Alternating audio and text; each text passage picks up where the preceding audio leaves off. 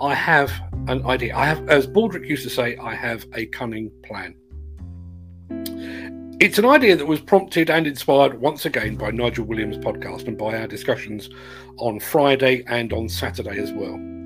It's an idea that, as far as I can tell, has not been addressed anywhere else. On this show and on our Construction Collective shows, we are constantly scanning the horizon and trying to picture the demolition and construction sectors of the future. We imagine a sector constantly under the watchful eye of drones, where remotely controlled and autonomous machines carry out tasks with pinpoint accuracy. A world in which diesel fuel has been consigned to the history books and in which electric and hydrogen-powered machines now reign supreme. And we also envisage a world in which the presence of humans on demolition and construction sites has been greatly reduced or eradicated entirely. But all of that is still a long way off. Yes, we do have electric machines now, and the first prototype, the first production hydrogen machines really can't be too far away now. But men and women will be required on site for another 20, 30, possibly even 50 years at the very least. Are we to assume that new fuels and new technology will transform every aspect of the industry, but the work and the lot of the industry workers will remain unaltered?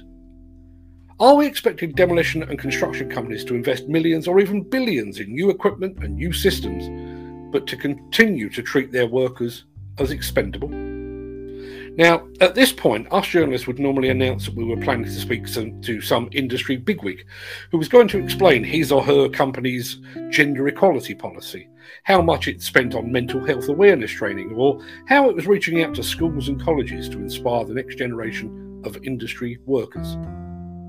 But we're not going to do that, because for all of the initiatives and campaigns, committees and working parties introduced at the top end of the industry, there is still an awful lot wrong at the bottom.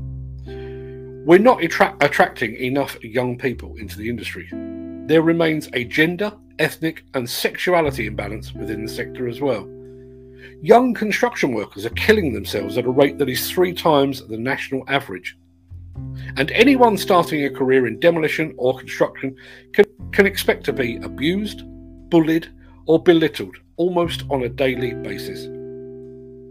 So rather than listening to those in the suits, we want to hear from those in the hard hats and the site boots.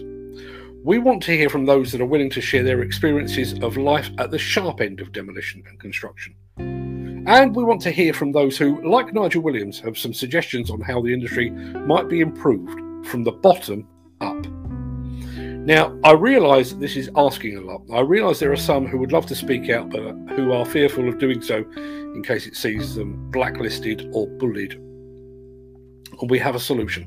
If anyone wants to share their experiences anonymously, we can make that happen. We can disguise your voice on audio. We won't show you on video, and we will change your name in text format as well. No one will know who you are, but you can still make your voice heard, disguised or otherwise. We'd love, love, love to hear from you.